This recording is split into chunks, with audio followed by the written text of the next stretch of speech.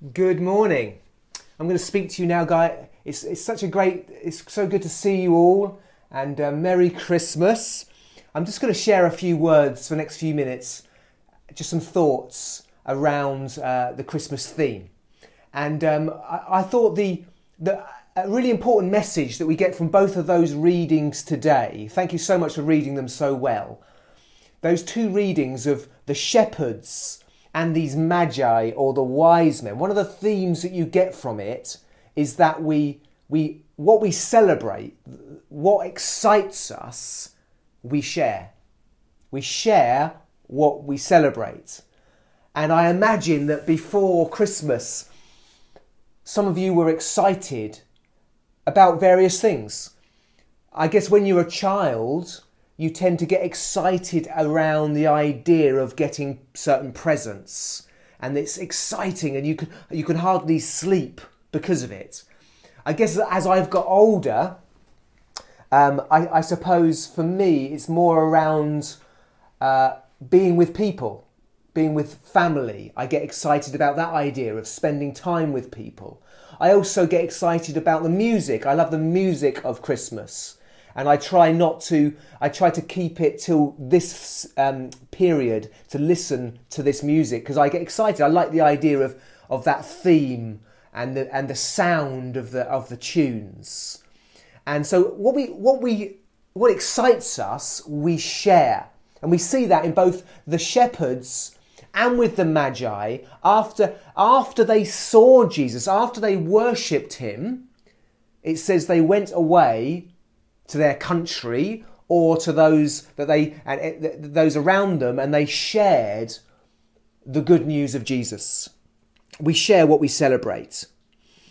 And let's think just briefly about the shepherds. It says here that suddenly a great company of heavenly hosts appeared with the angel, praising God and saying, "Glory to God in the highest, and on earth, peace to those on whom his favour rests." I want you to notice that the angels come out of that realm which we call heaven, appear, and they are worshipping Jesus. And let's remember this morning, right now, in the heavenly realms, the angels and every Christian that we say has fallen asleep in Christ are consciously with God and are worshipping him right now. There is worship in heaven. So I want to say to each one of us, imagine if we were transported into heaven right now. I think our preoccupation would be with God and with Jesus, with the Father, Son and Holy Spirit. We will be worshipping. And God wants to encourage us, doesn't he? To join the worship of heaven, to join the heavenly hosts. They are worshipping. And we need to learn to see with the eyes, heavenly eyes, and to join with the saints and to join with the angels who are worshipping. It says, when the angels had left them and gone into heaven, the shepherds said to one another, "Let us go to Bethlehem and see this thing that has happened, which the Lord has told us about." They said to one another. And there's this idea of encouragement here. We say to one another, let's go and worship. And one of the wonderful things about being in a church community is that we should be able to say to one another, let's go and worship. You know, it may be a dark night out on a hillside somewhere. Let's go. It may be, life may be tough at this time. Many distractions. And life has so much suffering about it, and so many distractions and busyness. Life, small children, work. It's just so many things that take our attention. And we need one another. And let me encourage you, as we go into this new year, maybe one of our resolutions should be, shouldn't it, to be in a community group so that we can say to one another, let's go. Let's go. Let's go and worship. Let's be there for one another. Let's be there for each other. And I think that's one of the encouragements we get here. Let's go to Bethlehem. They have to get practical about worship. They make the journey from that hillside to Bethlehem. And when we talk about worship, we can say, yes, I'm worshipping all the time. And of course, in one sense, we are. But when you read scripture, there are acts of worship. So acts of worship like singing, acts of worship like prayer, acts of worship, meditation on scripture, acts of worship, speaking in tongues, acts of worship, using our gifts. There are acts of worship, often prayer and so on. And we need to get practical about it, making time to go and worship. Jesus talked about, didn't he? Close the door. Go into your room. Close the door. And your Father, who sees what's done in secret, will reward you. There's personal worship. There's corporate worship. And our vision as a church, isn't it? Myself, I want to worship Jesus personally. And then I want to worship Jesus with the saints. And we need to get practical about that. That means getting out, of course, on Zoom if we can, do whatever we need to do to get as close to the people of God to worship together. And then, having worshipped, they spread the word. When they had seen him, they spread the word concerning what had been told them about this child. And all who heard it were amazed at what the shepherds had said to them. We share what we celebrate. What we worship will come out of our mouths and will be shown in our lifestyle. That which we give our attention to shapes our hearts, shapes our affections, shapes our passions. Jesus said, "Come to me, and out of you will flow rivers of living water."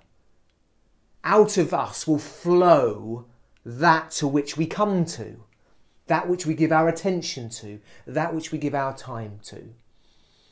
So worship, and that's the third part of our vision as a church, isn't it? Sharing the good news with our community. And that comes out of worship. It comes out of having a genuine excitement and love for Jesus. Because what is evangelism? It's about inviting other people into our worship, isn't it? And if we are worshipping, then we've got something to invite them into. So friends, how do we need to respond to this? How can we join the angels? How can we go practically? How can we do it with one another and encourage each other as we think about worship? Let's just briefly think about the Magi or the wise men that they celebrate and then they share. We heard that reading. The Magi came. They came from the east. They came with their gifts of gold, frankincense and myrrh. They worshipped and then they returned to their home country. They come to worship. They say, "We have come to worship." They bowed down and worshipped him. They presented these gifts of gold, frankincense and myrrh. They pay the price of worship. So they've probably travelled some 800 miles, probably from Babylon, probably taking around 40 days. That's about 20 miles a day. That's not far off a marathon each day, walking as a retinue. We don't know how many there were. They're probably quite a big group. Travelling each day for 40 days, probably for 800 miles. They pay the price to worship. It's important to them to worship Jesus. they come prepared to worship. They bring these gifts. I'm probably like some of you, and I often leave shopping for Christmas to last minute. In fact, my wife does most of it for me. In fact, I think she did all of it for me this year, I think.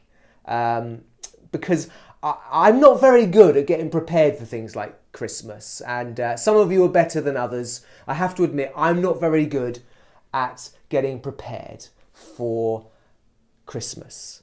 And worship, when we come to bring our gifts of worship, as we come personally, but also together on a Sunday morning like this, or in our community groups, we can come prepared to worship. We can come prepared with our gifts. We can come prepared with words of encouragement. We can come prepared with something that God has spoken to us about in the week that we can use to encourage other people. Coming prepared to give to Jesus and to give to one another. These gifts, let's just think briefly about what these gifts represent. And I don't know how much they knew that these gifts represented this, but the Bible brings these, mentions these gifts, and they do have significance for us. So gold represents being a king. Jesus is a king. He's a king. He's the king. Frankincense speaks of worship, of God. He's a king. He is God. We say that he is Emmanuel, which means God with us. They bring this myrrh, which is often used in burial to anoint the body. Myrrh, which speaks of Jesus' death. So he's king, he's God, and he's Saviour. He's this substitute who died on the cross for us. And if we think about what that means for us, think about worship. If we were to present these three gifts to Jesus, it means, doesn't it? Look, when we come to worship, we are expressing again, you are my King, and I give myself again to you, Lord Jesus. That is worship. I give myself again to you. In the Lord's Prayer, we say, your kingdom come, your will be done. That's that gift. When we worship, perhaps we could bring that gift to Jesus of submission. He is God, that frankincense. We're praising him for being God, creator, self-existence, God over all things, magnificent God, awesome in power. Again, perhaps we could bring that reflection on who God is, focus on who he is, and what we will find, won't we, is that as we focus on who he is, it puts other things into perspective. Finally, this myrrh. When we worship, may we all remember that he died for us, that he's our substitute, that through him we are justified, or we are forgiven, we are righteous through his death on the cross, not because of anything you've done or I've done. We are saved because of his death for us, and that is such an important aspect of worship. So when we come, we need to come prepared to say, you are King, and I submit to you. Prepared to say, you are God, and I worship you. Prepared to say, you are the Lamb of God. You are my substitute. You've died for me. I am saved. May we come prepared. And it says they then returned to their country. And what's inferred in that is that they are taking away the message of Jesus with them, because Jesus has a heart for all nations, for all peoples around the world. So we share what we celebrate. Let's celebrate Jesus personally. Let's celebrate him together. Let's encourage one another. Let's go. Let's go and worship. Let's pay the price of worship. Getting up, getting out, getting on, getting there, doing the thing, that needs to be done. Let's be prepared to worship. And we will share the good news with those around us, won't we? So I'm going to finish there, and we're going to continue in our worship. We're going to sing together, "Come, all ye faithful."